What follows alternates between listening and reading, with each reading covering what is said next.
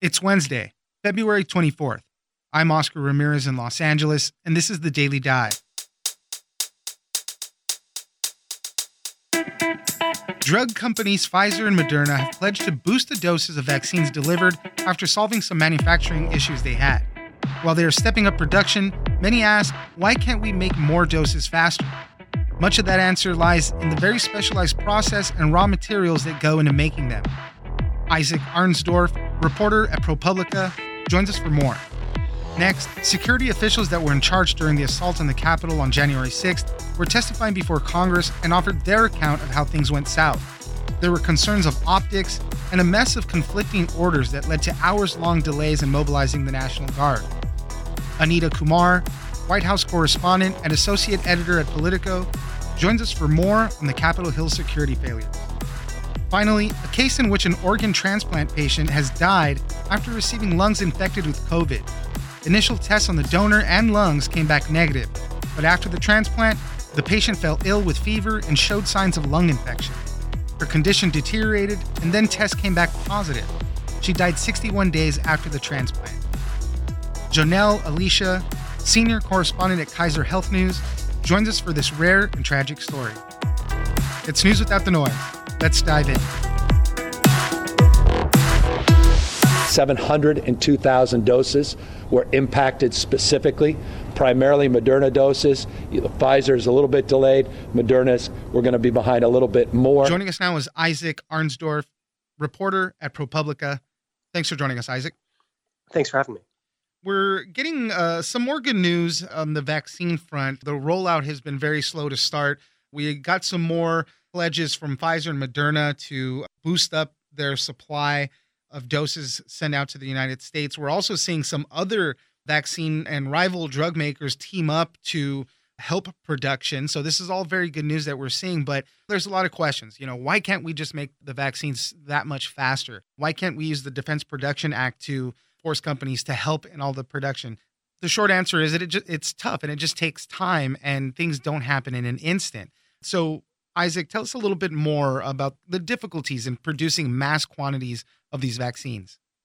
There are a couple of important things to remember that were helpful to me in learning when I was reporting on this. One is that we heard a lot last year about this idea of quote unquote at-risk manufacturing, which, didn't mean anything about risk just in terms of financial risk, right? And that meant that the companies were going to start making these vaccines even before they finished the trials to know that they were safe and effective, and that was going to give them a head start. But what I learned is that didn't mean that they could kind of just like flip a switch and start cranking them out, because actually what that gave them a head start on was basically inventing the manufacturing process. There had never been an mRNA vaccine before, which is the type of vaccine that Moderna and Pfizer have created. And so in addition to needing to invent this vaccine, they needed to invent this whole supply chain to manufacture them by the millions. And that had just never been done before. And so they were going from ingredients that had basically been sold by the kilogram, and now they were trying to buy them up by the metric ton. So that's a 1,000-fold increase. And the other thing that I found helpful to think about this is that dealing with vaccines, they're biologics. Some of these ingredients are living things. So it's almost more like agriculture. It's more like growing plants than it is like just stamping out shoes or iPhones or whatever. And that makes it certainly science, but there's also a little bit of art to it and kind of learning the process of how to get the best results. And sometimes if there's a little bit of contamination, it can spoil a whole batch. So that's why even as they're expanding the production, it's not totally smooth, and there's continues to be some uncertainty about the amount of vaccine that's coming out from week to week. Yeah, let's talk a little bit more about that very specialized supply chain and what goes on in there. These vaccines right now, they encase the mRNA in little fat globules. That's how it's delivered into your body, and so it can go into the cells. So everything from that process is very specialized, and there's so many different aspects to all of this that makes it very, very complicated. So like you mentioned, for them to ramp it up out of nothing, and they had to create this process. So can you tell me a little bit more about this supply chain? The bottom line is there are just not that many companies out there that can do this.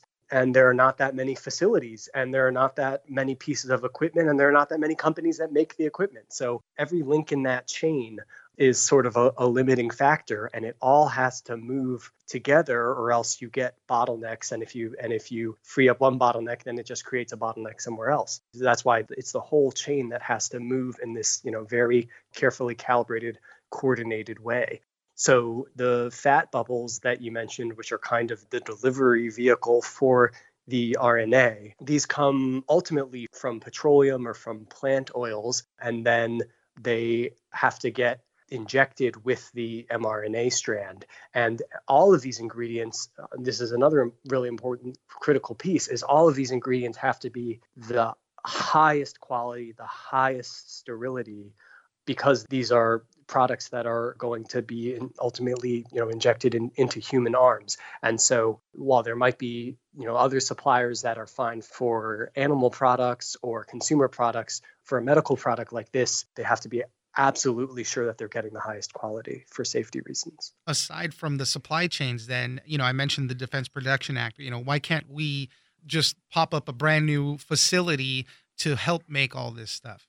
So this was a question that we posed to Dr. Fauci, and he had an interesting answer, which was sort of like, well, you could. And there are cases where the Army Corps of Engineers is helping to supervise construction to expand capacity at some of these facilities. But, with this idea of basically building a new factory, by the time that you got it up and running and did all the inspections and, made sure that it was safe and everything was up to the specifications, it would take about 3 to 4 months. And the reality is, in 3 to 4 months at the current trajectory, there's going to be enough doses for all eligible American adults. So it doesn't gain you anything by doing that. And that's not really what the Defense Production Act can help us with. What it can help us with is when those bottlenecks pop up, you can kind of do a little surge there and alleviate that problem. And the way it works basically is it just is the government telling the suppliers that they have to fulfill the order before they supply anyone else. So it's kind of like a prioritization. And that's how the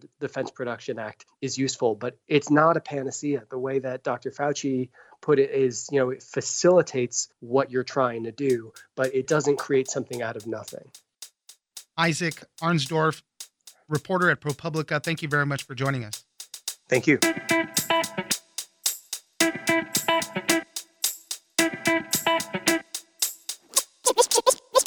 These resources were barely enough to counter an event that had never happened in the history of the United States. A mob of thousands of American citizens launching a violent assault on the U.S. Capitol. Joining us now is Anita Kumar, White House correspondent and associate editor at Politico. Thanks for joining us, Anita. Sure. Thanks for having me back. On Tuesday, we were hearing testimony to two Senate committees. We're hearing from former Capitol Police Chief Steve Sund and a few others about what was happening at the Capitol on January 6th when the Capitol was attacked by a mob.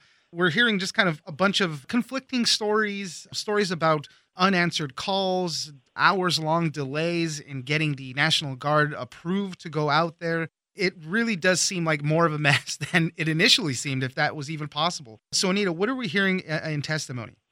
Yeah, I would definitely agree with that. I mean, even the people that were there on Tuesday were disagreeing with each other. And that's why you're seeing members of Congress say, okay, we've got to hear from some other people coming up. Right. But, there's sort of two things that I would say that they heard about at this hearing. One is they were saying that the Pentagon, so the Department of Defense, was slow to send the National Guard to help them out. So we're going to hear senators who now want to hear from the Pentagon about what happened. So that's the number one thing they sort of agree on. And the second is that they were not aware of the intelligence that had been gathered to show that there would be some kind of strike on the Capitol. So what they're saying is that they knew there would be protests and that there could be problems in the city, but they're saying that they didn't have the information to know that people planned to come to the Capitol. Let's continue on there for a little bit, because it's just hard to believe that there wasn't such a heightened assessment of what was going on there. I mean, we were seeing media reports for a couple of weeks before that highlighting a lot of these extremist groups that might be potentially there. We're just hearing so much about it. And it's just hard to believe that they were not going to be prepared for something. I guess you mentioned it. Maybe they thought it was going to happen other places and not the Capitol. But just to not be ready for that is pretty striking. And I guess there was something made about an FBI report that was sent the day before. It just didn't make it all the way up to Stephen Sund.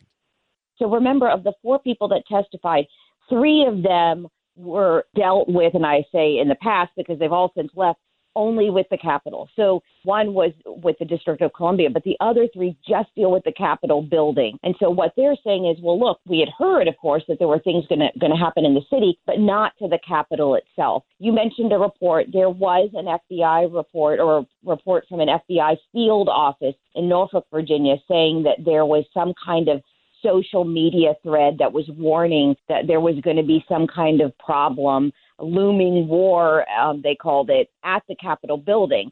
But what we heard from them at the testimony is that it never came up to the level that the Capitol Police Chief and the Sergeant at Arms of the House and Senate knew that that was going to happen or that that was a threat. So it did go to lower level places, but it did not reach the level of the top people so that they would know that. And then a little more on the delays in getting the National Guard there. Stephen Sund, as I mentioned, he's the former Capitol Police Chief there. He said that he made a call to one of the Sergeant at Arms from either the House or the Senate. I forget who exactly. I'm sorry. But he made a call to them saying, hey, we need the National Guard out here. He said he made the call at 1:09 p.m. They said they never got a formal request until after 2 p.m. So there's a big discrepancy into when this plea to get the National Guard came in. Yeah, that was really confusing. And you heard some senators saying, well, look, can you check your phone records? Obviously, our phones now tell us the exact time we made a call or receive a call. So that was confusing. But I think there was somewhat of a consensus that officials did call the Pentagon, the Department of Defense, and ask for the National Guard to be deployed, and that they had heard that for optics, for reasons of optics, that they weren't sure if they should send armed troops to the front of the Capitol. They were afraid of that, how that was going to look. That's why you saw senators say, we need to get some people from the Department of Defense here to see if they really said that or how much of the delay. Basically, what we heard in the testimony Tuesday was that there was a couple hours of delay. And so what these officials were telling the Department of Defense is, look, our police can't handle it. They're already under attack. We can't fight these people off. We do need someone, and we don't need to worry about optics. So there's going to be a disconnect there because I'm sure the Pentagon will come and say there was no delay. This has been a source of a conflict since the very beginning. You saw President Trump, Vice President Pence, all talking about the National Guard and who was responsible for sending them and why there was delay. So I think there's going to continue to be that problem. And so what's next on all of this? I know we're going to hear more testimony. Senator Roy Blunt is questioning, if the current structure of the way they operate their works, either on a daily basis or in emergency situations. Stephen Sund just paints this picture of them not being ready for this at all. He said no civilian force has ever trained or is prepared to handle a big insurrectionist mob like this. So where do we go from here? What kind of reforms are they going to try to work for?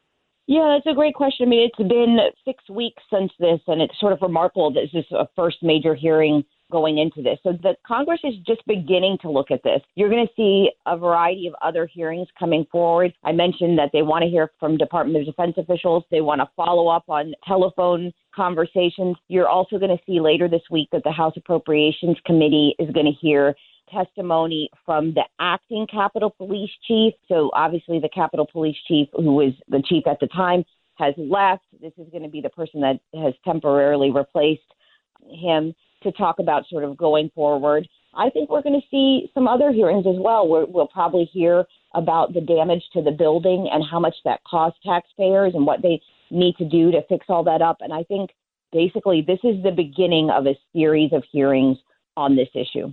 Yeah, I mean, they even want to look into the roles that Nancy Pelosi and Mitch McConnell played in all of this. There's going to be a lot of finger pointing still yet to come too as well through all of it. So we'll have to wait and see how these hearings turn out. Anita Kumar, White House correspondent and associate editor at Politico, thank you very much for joining us. Sure, thanks for having me.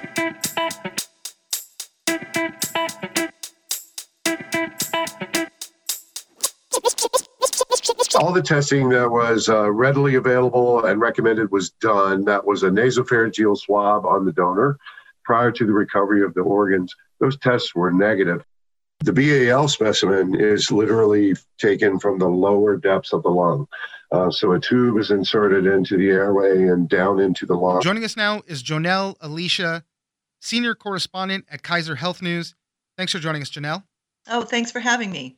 I wanted to talk about a very interesting story, not necessarily something for people to be concerned about if you're in the market for an organ transplant. This case that we're going to talk about is extremely rare, but we're hearing about a woman in Michigan who contracted COVID-19 and then unfortunately died 2 months after the transplant after receiving a double lung transplant from someone who ended up having COVID-19. The initial test came negative, but once they dug a little deeper, that they found that the lungs did have the virus in them. So, Jonelle, tell us a little bit about what we're hearing in this specific case. It is, as you say, a very rare case. You know, there were 40,000 organ transplants in the U.S. last year, and I've been following this, and this is the only confirmed case of COVID transmitted through a transplant for the entire time of the pandemic. So that's important to remember. Yeah, this was a case where a woman was in a car accident, a woman from the upper Midwest, and she suffered a serious brain injury and it wound up being a double lung donor. And they did all the tests that you would normally do. They tested the, swabs from her nose and throat, and they came back negative. The lung transplant recipient tested negative. They went ahead and did the transplant. And then 3 days later, the recipient developed symptoms of COVID. And then a day after that, one of the surgeons who handled the donated lungs came down with COVID as well. And, as it happened, the unfortunate part, she got a fever, her blood pressure fell, she was having difficulty breathing, she developed septic shock, everything started to fall apart after that.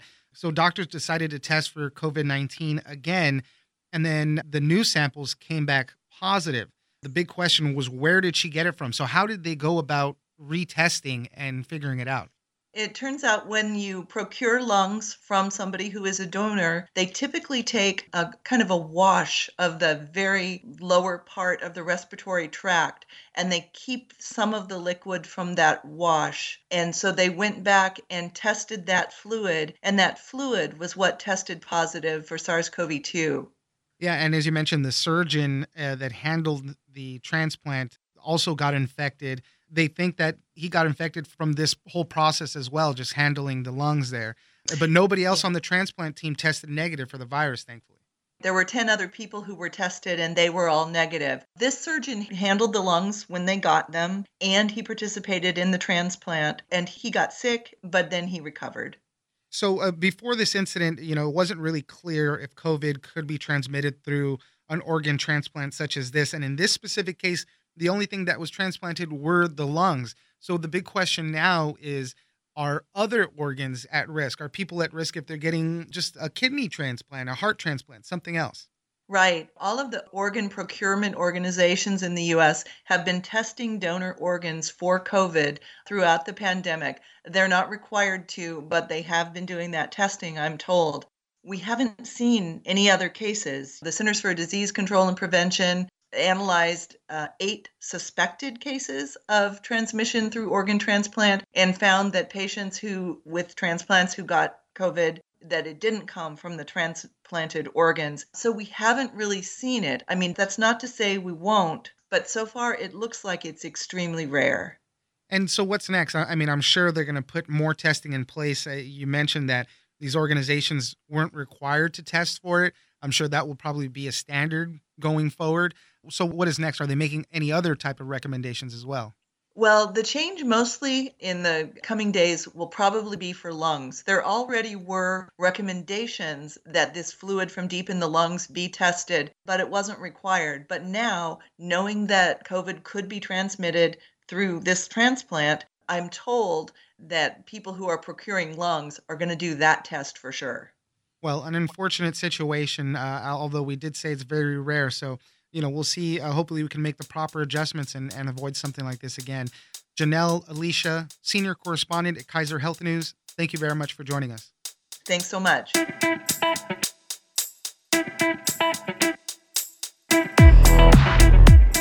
That's it for today. Join us on social media at Daily Dive Pod on both Twitter and Instagram.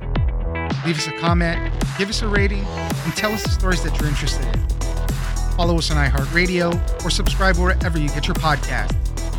This episode of The Daily Dive was produced by Victor Wright and engineered by Tony Sorrentino. I'm Oscar Ramirez, and this was your Daily Dive.